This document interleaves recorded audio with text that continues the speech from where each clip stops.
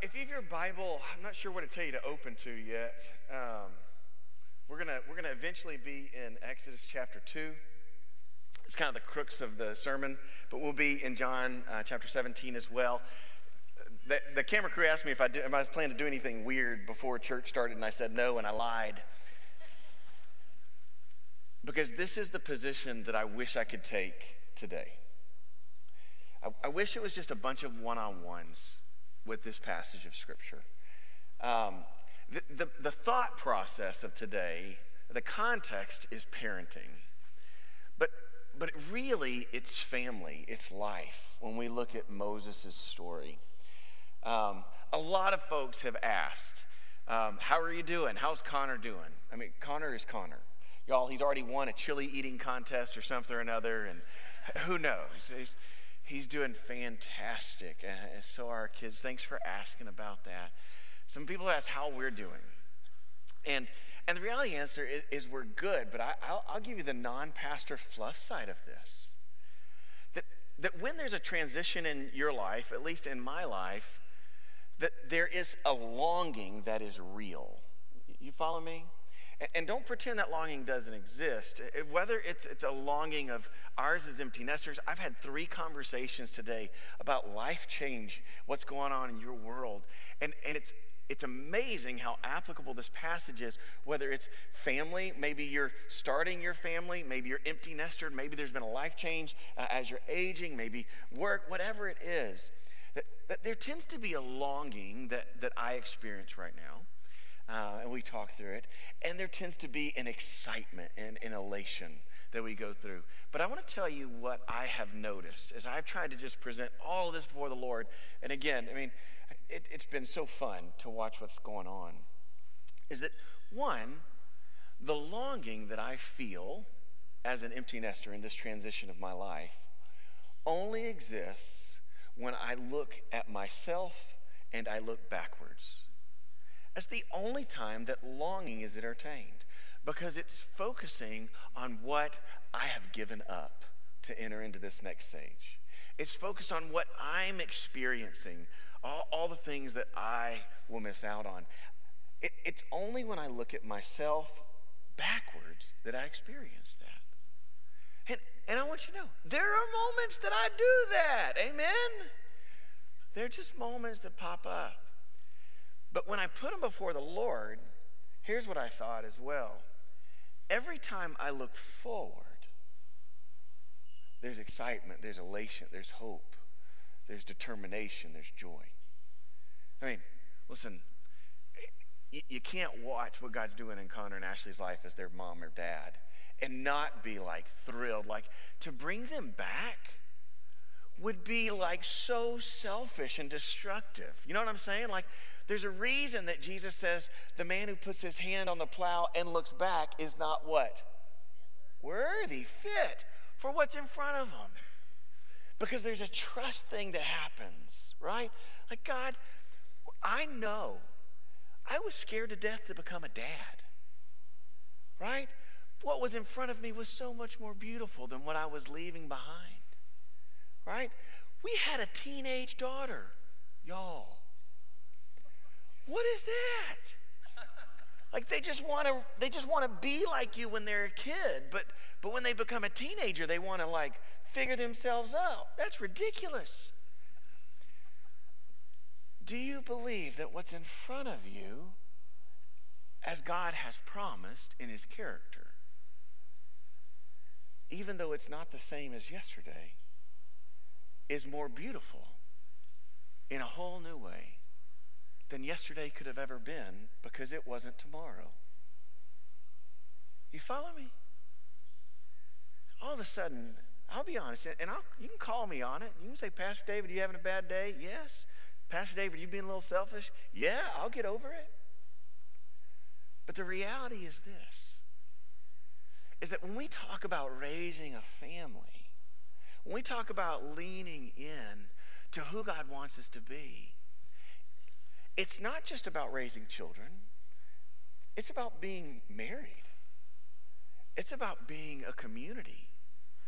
It's about how does God call us and draw us in so that what we are a part of producing,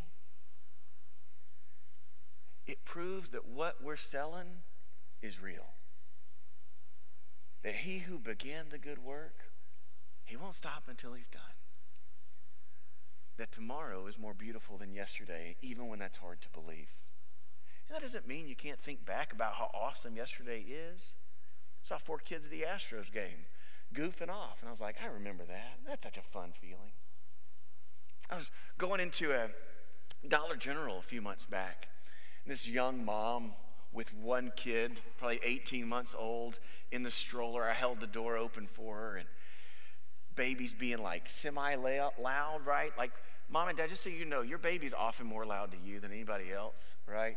Not always true, but most of the time. And like a 1 to 10, this child's like a 3.5, you know?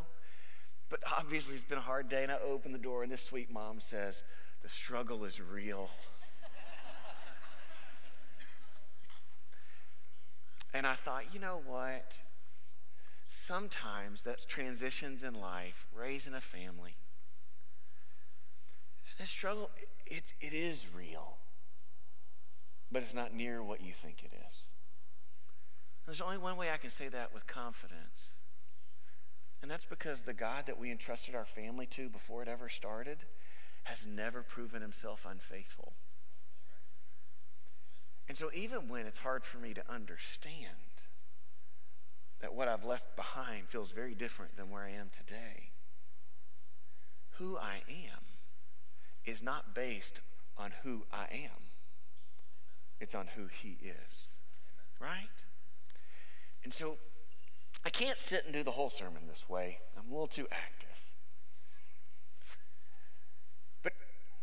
But raising a family, navigating life in a relationship. Today the context is mama and son. I'm just telling you, it's family context, parenting. But here's what I want you to know. It's not a battle. It feels like a battle sometimes. Sometimes you're like, Pastor, I think that is not a theological truth, right? I know. So I started looking up things this week. And do you know what you call stone carving? Is the best word ever. Napping. Who knew? Like when you're telling your child it's time to take a nap, you are shaping them. You are like, you're going to do this. It's called napping. It's removing large chunks of hard rock substance in the process of shaping it into what you're aiming for. So today the sermon is about napping. Right? Because God didn't call us to raise weeds or reeds that just flow back and forth. In fact, you, in your pursuit of God through the transitions, whether it's with children or with spouses or changes in life, God didn't design you to be a weed or a reed just blown around, just trying to endure whatever season. If on this solid rock I stand, all other ground is sinking sand. If you are standing on the solid rock, guess what you are to be? Part of that rock. Because you are God's workmanship. You are God's house. He has been carving on you, been napping on you since the day you surrendered and beforehand. But you're not to grow and to raise weeds, and you're not to be a reed. And those aren't just my words. Those are the words of Scripture. Ephesians 4, I'll read it for you really quick, 14 through 16. So that we, this is Paul writing, right? So that we may no longer be children, tossed to and fro by waves, carried about by every doctrine and wind of human cunning, of craftiness and deceitfulness and schemes. Rather, speaking the truth in love, we're going to grow up in every way into him who is the head, into Christ, to whom the whole body joined together, held together by every joint which is equipped, when each part is working properly, makes the body grow so that it builds itself up in love. Y'all, that's what God's plan is for his family. That's what God's plan is for your family. You follow me?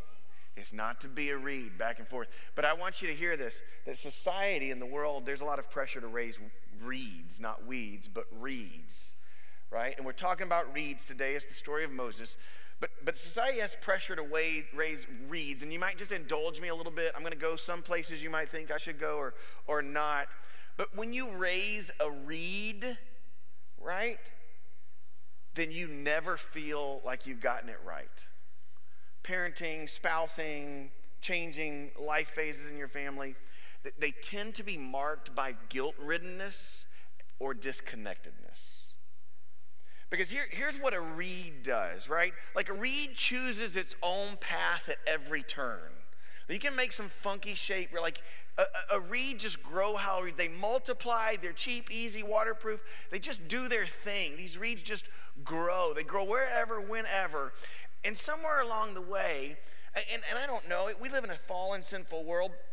Somewhere along the way, there's this movement that is what it looks like. That's what a healthy family looks like, right? Just everybody's growing and going their own way. How in the world do you navigate that if that's true?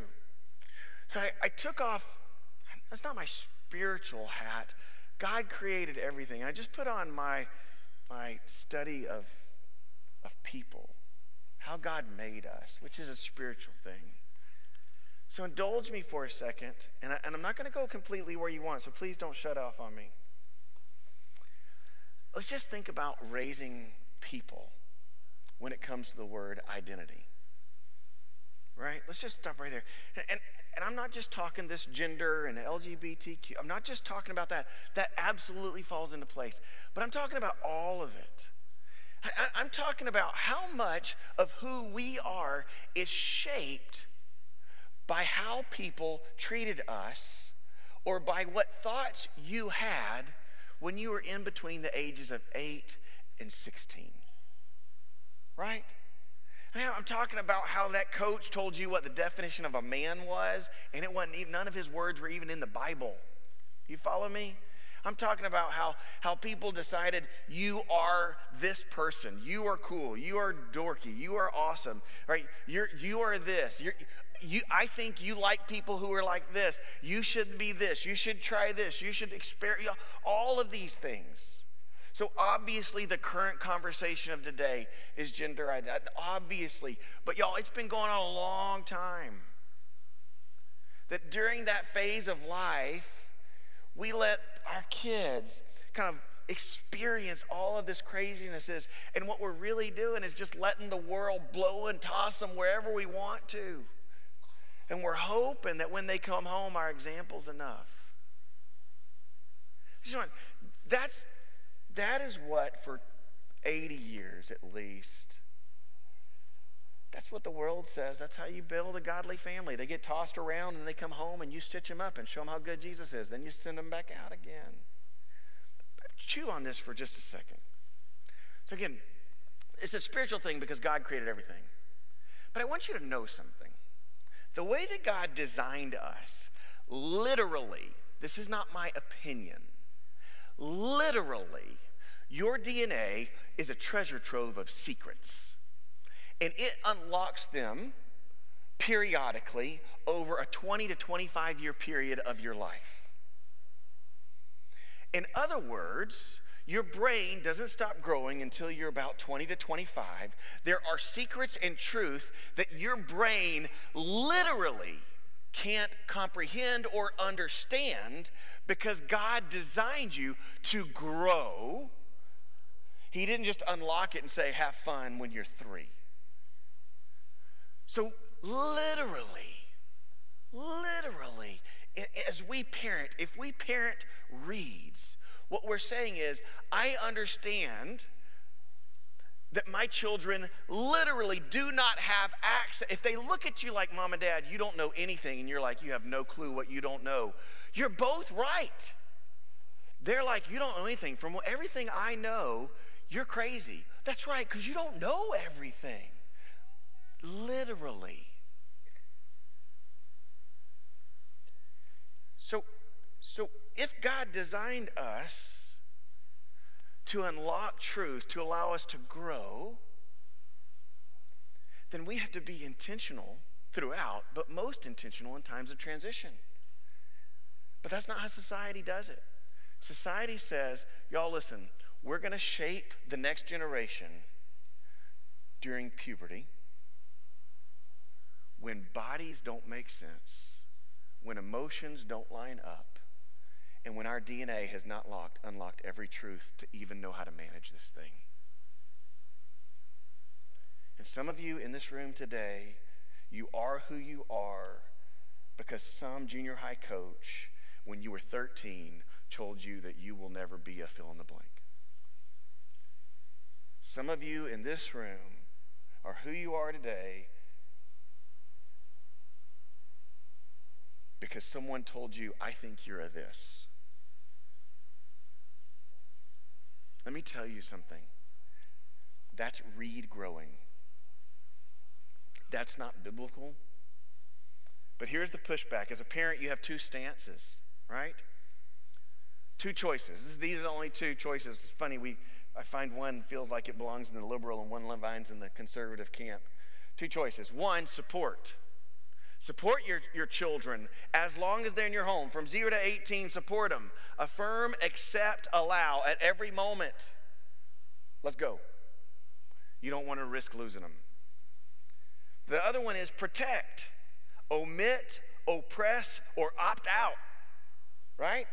One of those sounds really like the Christian way of handling things, and one sounds like the non-Christian way of handling things. If I were telling you this, I would have been like, well, I would tell you the world says affirm, accept, allow, support, but not us in the church. We oppress, omit, we opt out, we protect. Shh, are you ready for this? Both of those are worldly. Neither belong in the Christian camp. Neither belong in the book of biblical parenting, which is the Bible. They're not there. Listen, don't listen to my words. Listen to Jesus as he prays for his family in John 17:6. If you turn there, it'll be on the screen. Jesus prays these words. I have manifested your names, talking to his Father, to the people whom you gave me out of the world, my family. Yours they were, and you gave them to me, and they have kept your word. They've been faithful. Now they know that everything that you have given me is from you. I've been faithful to you. They know our relationship. For I have given them the words that you gave me, and they received them, and have come to know in truth that I came from you, and they have believed that you sent me. They're all in. I'm praying for them. I'm not praying for the world, but those you have given me, for they're yours. There's a special stewardship being talked about. Almost sounds like a father and his family. All mine are yours. Yours are mine. I'm glorified in them. I'm no longer in the world, but they are in the world. I'm coming to you, Holy Father. Keep them in your name, which you have given to me, that they may be one even as we are one. While I was with them, I kept them in your name, which you have given to me. I have guarded them, and not one of them has been lost, except the son of destruction, that scriptures might be fulfilled. But now I'm coming to you. And these things I speak in the world, that they may have they may have my joy fulfilled in themselves. I have given them your word. The world has hated them because they are not of the world, just as I am not of the world. I do not ask that you take them out of the world, but that you keep them from the evil one. They are not of the world, just as I am not of the world. So sanctify them in the truth. As you have sent me into this world, I have sent them into the world. I want you to listen to the words of Christ. We have the joy of reading all of Scripture on the other side of the resurrection. Like, that's the benefit we have. And we're not going to be like, well, you shouldn't read it that way. All of Scripture, if anyone ever tells you shouldn't read the Old Testament through the lens of the resurrection, they are just out of their mind. You follow me? You can look at them and say, my pastor just said to lovingly tell you, you have lost your ever-loving mind. That's ridiculous. Because we do. Because it all pointed in. That was the point of it. And now we get to look back and put the dots together. And what Jesus says for his family, he doesn't say, Father, I'm going to you soon. So just affirm them. Just accept them where they are. Just allow them to be whoever they be. He doesn't say that. He doesn't say, Father, Lord, oppress, omit, opt out. Just pluck. Did you take them when you take me? Would you just bubble wrap them? Like, please, God, just completely remove them from the world. Completely pull them back from the world. I just don't want them to stump their toe. Just, please, God. He didn't say that either. And the reality is, in the next 20 minutes, we are not going to unpack biblical parenting through Scripture. It's not happening. I just want to stir the pot. We'll be done soon, okay? Because although it is directly about parenting, it's also about being a husband and wife. It's also being family. Please don't turn me off if you don't have children in your home. Because the Word of God is good, and I promise it ends and points to and breathes Jesus. Are you with me? Exodus chapter 2, verse 1. This is what the Bible says. Now a man from the house of Levi went and took as his wife a Levite woman. And the woman conceived and bore a son, and when she saw that he was a fine child, she hid him for 3 months. When she could hide him no longer, she took for him a basket made of bulrushes, dabbed it with bitumen and pitch. She put the child in it and placed it among the reeds by the riverbank. For his sister stood at a distance to know what would be done to him. Now the daughter of Pharaoh came to bathe at the river while her young women were walking beside the river water. She saw a basket among the reeds and sent her servant woman, and she took it. When she opened it, she saw the child, and behold, the baby was crying. She took pity on him and said, "This is one of the Hebrews' children." Well, then his sister said to Pharaoh's daughter, "Shall I go? Shall I call a nurse for you from the Hebrew women to nurse the child for you?" And Pharaoh's daughter said to her, "Go." So the girl went and called the child's mother, and Pharaoh's daughter said to her, "Take this child away, nurse him for me, and I'll give you your wages." So the woman took the child and nursed him. When the child grew older, she brought him to Pharaoh's daughter, and he became her son. His name was Moses, because she said, "I drew him out of the water." Now, here's the beauty of this. I wanted to read the whole thing because I just need to get out in front of it because the world's lost our mind. All the key players in this story are women, right? I just want y'all to hear this. I think there's a tone that's trying to be pursued in this world that says that God does not value men and women the same. Let me articulate this in Scripture really clearly for you. Men and women are equal in God's eyes and in his kingdoms, even if their parts aren't exactly the same. You follow me? Okay? That's what Scripture says. Men and women are equal in God's kingdom, in his eyes, in his heart, and in his love, even if their parts aren't exactly the same. Moses' dad is not in the story. That doesn't mean he's a loser. That doesn't mean he's a deadbeat. Remember chapter 1. The Pharaoh has made his dad a slave.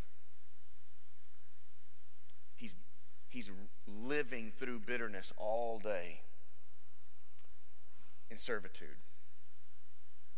I'm telling you, Dad, sometimes that's just part of our role. Sometimes you don't get mentioned in the story. That's all right. Doesn't mean there's nothing for you there. You with me? There's one place Moses' dad is mentioned, and we need to go to it. Verse 1, chapter 2. Now, it says, a man from the house of Levi took a wife, a Levite woman. This may be the biggest point of the day, right? This may be it. Remember, I told you we're reading the Old Testament through the lens of Jesus Christ, right? Well, I want you to know that people who are reading this story already know the story. Y'all follow me? They are living post when the law was given to them. They already have, walked through the desert. They already have these things. They've already got the history of it. They're not like, oh, there was a Levite man married to a Levite. I wonder who it's going to be. It's going to be Moses. They know the story, right? I mean, it's just like your kids. When they say, Jesus healed a blind man, right, on his way into Jerusalem, right, in the city of Jericho. The blind man's name was what? Bartimaeus. talking about blind Bartimaeus. We know the story. So I want you to know that matters, and here's why it matters. Because when the Bible goes out of its way to say, this is a man, this child, this story is from a Levite man and a Levite woman. If you fast forward a few pages in your Bible, you'll see that when God was giving the law and the way things were going to work out, that the Levites were special people. The Levites were not kings. They were not champions. They were not doctors. They were not great warriors. In fact, what most other societies would say you should be, that's not what a Levite was. A Levite was a servant of God among the public. He was a minister. He was a servant. See, before you get too far in, even being familiar with this story, here's what the Bible says, is as we're going to walk through Moses' life, and we're looking through his family, this is not the story of how to raise a champion. This is not a story of how to build wealth. This is the story of a servant of God who served the Lord in public. Now, did Moses lead? Yes, but he was a servant of God in public. Did Moses judge? Yes, but he was a servant of God in public. Did Moses oversee battles? Was he? Absolutely. But none of those things were him. Church, we have created an environment and a scenario where we are known by what we do and not who we belong to, our role before the King. And when we do that, when your life stage changes, you lose a little bit of your identity and have to reform a new identity again. That's why it's so scary. That's not God-honoring. That's not his plan for you, and that's not his plan for your children. I think the reason that God goes out of his way to make sure everybody knows, like wholeheartedly, this is the story of a servant, is because that's who we are called to be and who we are called to raise. That's it. Church, that's a little different. I remember talking with my dad when I was younger. My dad desired, and he loved me, he desired that his children would be more successful than him. That was his desire. And he did, he supported and encouraged us. When I told him I was going into ministry, he was happy as he could be. The last day he took breath on this earth, he was in this building. We were hugging and praying before he went back home.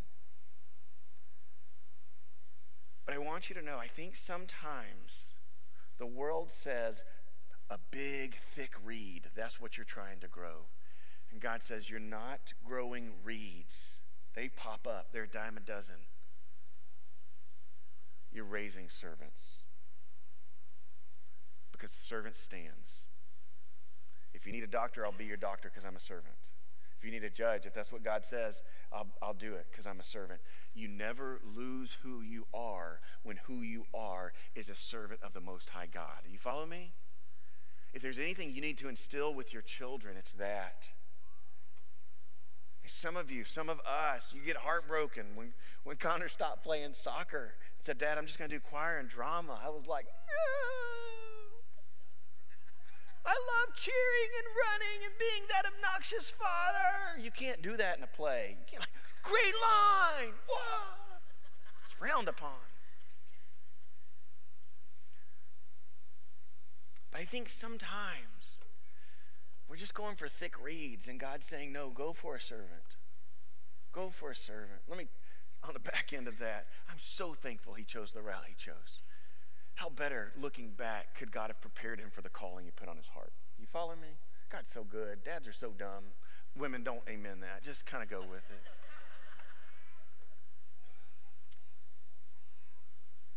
So here's the question. If you do have a kid in your home, if you have grandkids, who are you raising? What are you anchoring their identity to? And how are you reflecting this in your life and actions? That's the question. And I think you have to answer something yourself, and that's, who am I trying to be? Listen, you can't go back and raise yourself to be different. You can't go back and say, Mom and Dad, I wish you'd have raised me to be a servant. A Levi of Levi, I wish you'd have done this. You can't go back. But what you can do is start today. Say, God, if I'm going to raise servants, guess what I have to be? A servant. If that's what's going to happen, that's what it's going to be. This is what I would tell you. If you get no further on in this sermon, and there's a little bit left, follow me on this. Here's what you should do. You shouldn't leave without that question staying on your mind. If you are married, who are you pouring into your spouse to be? A servant or a battle battalion that can stand up to you in your worst moments? If you're married, I would tell you before you go to bed tonight, say it out loud and make sure you're on the same page. And the right answer is a servant of the Most High God. In verse 2 and 3, there are two actions that stand out to me that show that Moses' mom was raising a servant. I think when God inspired these words to be written, he made these words. We'll stop in verse 2 and then we'll go on to verse 3. Verse 2. Now the woman, Moses' mom, conceived and bore a son. And when she saw that he was a fine child, she hid him 3 months. Let's just start there, right? First of all, you're like, when she saw he was a fine child, she didn't like if he was ugly. I mean, it's not what it means. Mortality among infants is real, and we're not as used to it as they were. But when she saw he was going to live and he was going to be healthy and strong, she made a decision. And her decision was very clear. She was going to use all that God had made her to serve the Lord and invest directly into Moses' life. So for 3 months, she said, I'm going to use all that I have, all that God has given me. It's yours, God. I'm going to use it for your glory in faithfulness to caring for my son. Church, this is biblical stewardship. This is where it starts. If you want to know how we are called to raise servants who reflect the King of Kings and Lord of Lords, it's through biblical stewardship. Your child is not your own. They belong to the Lord. Your wife, your husband, they are not your own. You are stewarding that relationship to the King of Kings and the Lord of Lords. And there's some awesome benefits on the back end. But if you and I are going to do that, then we have to use all that we have given for the time that God gives us to directly invest it for God's glory into those children around us. See, because biblical stewardship requires direct investment. I'm going to say this. I won't make you finish it because I'm going to go a different direction with it. You love these phrases, catchphrases. If you say this, I still think you're a good person. But like, I'm going to let go and let God. Right? It's like, I feel like it should be followed by, you better get right or you're going to get left. You better get high before you get low. Right? I think maybe we should say, I'm going to let go and obey God. Right? That's what Moses' mom does. That's why God goes out of the way and says, this is a servant family, raising a servant, the most well-known servant in Israelite history. And she's willing to say, God, I will let go of all I have and I will pour it into this child. I will not just let go and hope something happens. You have given me this child to steward. Not to bury and hide until the master comes back. That's evil New Testament stuff. Don't do that. Not to be careless with. That's New Testament condemnation. Don't do that. But if you give your life directly to God as a servant and you use all that God has given you to serve God faithfully, not your plans, not your intentions, not even the child. But if you use that to serve God in the way you steward the child in front of you,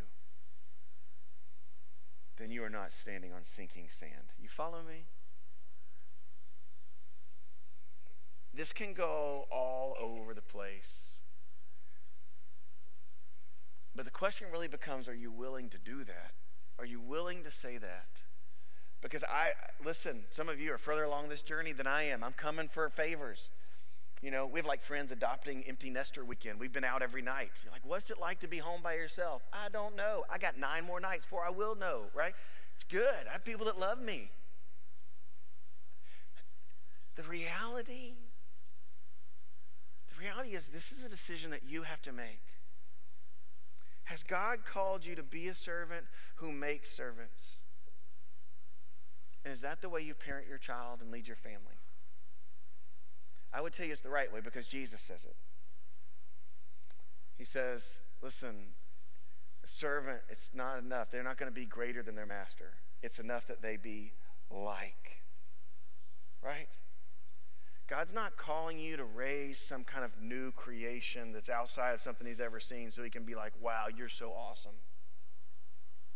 He just wants you to mimic him, follow his lead, and trust him with everything you have. And as long as God has that life in front of you, you steward it directly. But there will come a day when that's not a possibility. For Moses' mom, it came 3 months in. Chapter 2, verse 3. Right? This is what the Bible says. When she, mom, could no longer hide him, she took him for him a basket made of bulrushes, dabbed it with bitumen pitch, and she put the child in it and placed it among the reeds by the riverbank. I love it. 3-year-olds. Do you remember that 3-month-old age? That's about the time when you can't keep them quiet by the passy or by rocking or whatever else, right? Man. And so in this, she's like, okay, I can't, there's nothing I can do anymore. So she does something that's amazing. Now, look in your Bible in verse 3 again. Do you see the words, so when she couldn't do anything else, she put him in a basket, tossed him in the river, and prayed for God to do good things? It doesn't say that, does it? It doesn't say like she just picked him up and said, well, I got nothing. God, here we go. There's a sweet trusting in verse 3.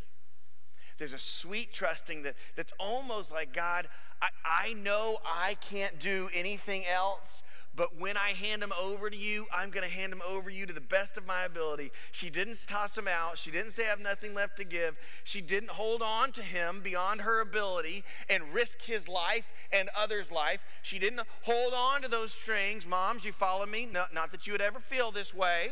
Dads, you can feel that way too. When I read this verse, Romans 5, verse 6 came to mind. At just the right time. At just the right time, Christ died for the ungodly. For those who were unable, who didn't have a clue, who had no ability to change their direction. At just the right time, God intervened. We have to understand when there's a right time. I'm not saying what it's going to look like or be like for your clan. She wasn't, I'm sure she was scared, but she wasn't reckless. I love it. She put him in a basket made of bulrushes. It's just a papyrus reed. This is the fun part, right? And she put pitch and bitumen around it, okay? I want you to know, I was reading about this amazing thing. Most of the furniture was most likely made out of the reed that they lived in because wood was expensive. So catch this. Now this is me wondering. She probably didn't weave a basket together and hope it would be waterproof. It's really more than likely that she took a small piece of furniture, whether it be a crib type event or whatever, and she waterproofed it. Not recklessly, not rushed. I can almost see like a piece of home. What's bitumen and pitch? It's probably something like an asphalt. That's what the bitumen word means, asphalt. Probably coal that was hardened over time. She crushed and she waterproofed. And then she placed him in the reeds. She turned him over lovingly, full of care, and intentionally into the hands of God. She didn't send him down the river. Hope this works out. I mean, we're doing that a little bit in our home right now. But what she's saying is, God, this I've given all that I can directly give. So I'm trusting you. And I'm sure like a mom, she's thinking, I would love to have more to play, but I know this part of my season's ending. She placed him in the reeds. Do you know where Pharaoh's daughter's workers found Moses? In the reeds. They didn't like catch him barely escaping the alligator. I mean, the cartoon was awesome. But she placed him in the reeds. And Pharaoh's people, his daughter, found him in the reeds. It was almost like there was, not knowing what could happen, she would never believe what was going to be the case. But she didn't abandon her spiritual servanthood when her time ended. She put him in a place that was safe, and she made it as good as she could make to support him, but knowing that he had to be trusted into God's hands. Church, there's a temptation to demand and ensure by any God-centered means you can that you will support or protect your child, your family, your home from any change ever happening. Resist that evil temptation. From the words of Christ in Matthew or in John 17 to the example of Moses. From the day your child is born, say, God, this child is to be a servant of yours, and I want to turn them over to you at every minute. And God, there's going to be some days where I'm sitting on the front porch crying, and you just remind me this is all about self and not about trusting me. Moses' mother put the baby in the basket, put him among the reeds. Verse 4 through 10. Follow me here on this. This is so good. And his sister stood at a distance to know what would be done to him. I just want you to know that word know, we talked about it last week. There became a new Pharaoh in Egypt, a new king who did not know Joseph. He didn't care to know. It's the same word, yada. In other words, his sister wanted to know. Like she wanted to know what was happening. Mom just placed baby in the house 3 months among the reeds. Whether she's crying, whether she's strong, it doesn't matter. She wants to know what happened. She is vested in this child's life. Verse 5. Now the daughter of Pharaoh came down and bathed at the river while the young woman walked beside the river. She saw a basket among the reeds, sent her servant woman. She took it. When she opened it, she saw a child, and behold, the baby was crying. She took pity on him, and this is one of the Hebrew children. Verse 7, then his sister said to Pharaoh's daughter, shall I go and call a nurse from the Hebrew women to nurse the child for you? Praise God that that part of her DNA hadn't unlocked her brain that says, you're about to get killed, child. Like sincerely, I mean, think about it. How sweet and amazing is it that in this home of raising servants, that this child cared that her brother's future would be known, and not even knowing that when they picked this child up that was supposed to be condemned to death by Pharaoh's order, that she would just step out of the bushes and says, hey, y'all want me to go get someone to keep this baby alive for you? Could you imagine if an adult would have been there? They'd been like, oh, sorry. Like, fear would have overwhelmed us. If the story would have ended here, there's a blessing that we would already see in Moses' home. You see it? This raising servants has a boldness to say, I'm not really interested in the world might think or do.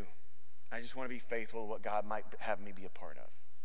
Like, that would be the whole win. But then God does something way out of bounds. He shows Moses' mother that the future he has planned, when you trust me with your life, when you trust me with your child, is better than any future you could have created on your own.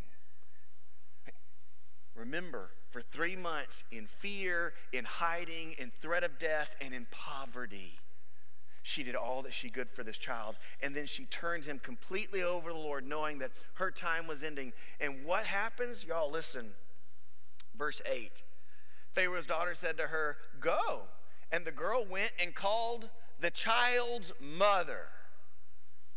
Could you imagine? I mean, y'all, the Bible is not just word, like it's his story.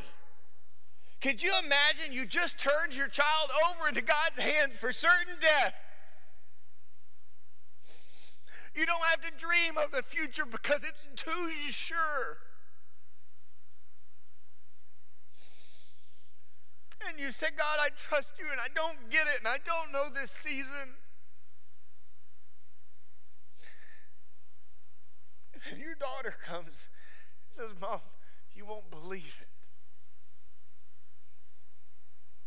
And she goes with her daughter to Pharaoh's daughter. Pharaoh's daughter says, and she doesn't say it this way, God has removed the threat of fear from your household by the hand of your enemy. He is removing the pain of poverty by the coffers of your killers. You are going to have a lot more time with your child to shape him into the servant of God. Pharaoh's daughter's clueless. She's just thinking, sure, this random child, go get a random mother, and I'm going to pay you to take care of my future child. This sounds great. But Moses' mother would have known, God, you are good.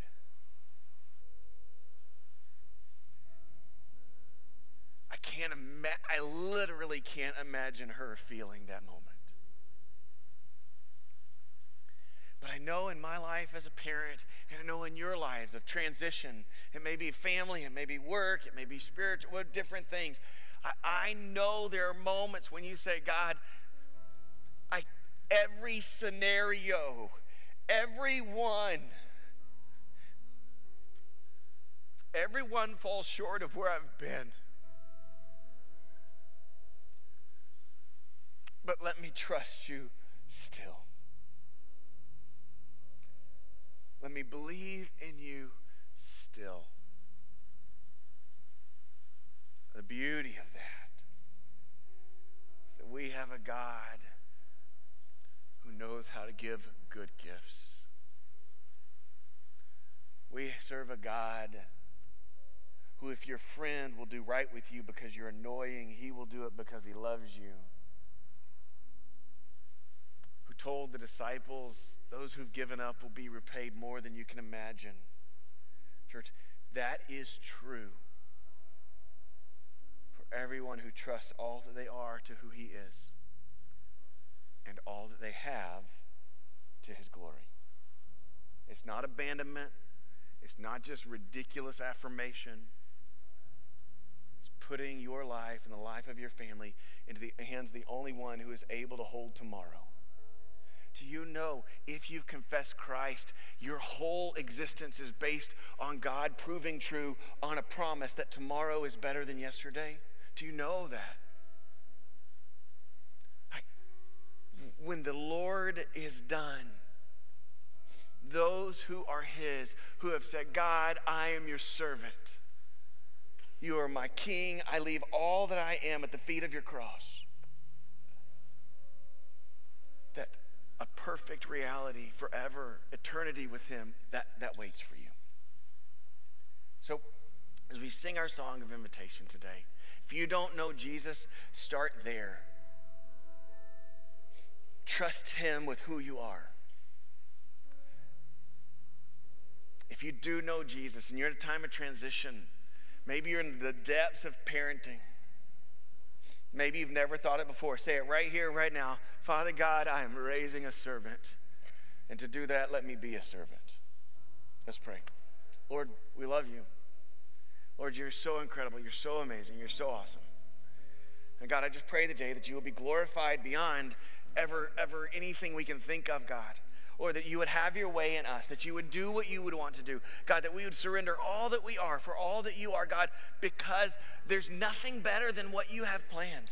Even when we can't imagine it, even if we can't believe it, even when every indicator says that we're putting our money in the wrong pocket, God, Lord, we abandon every part of it because we trust you.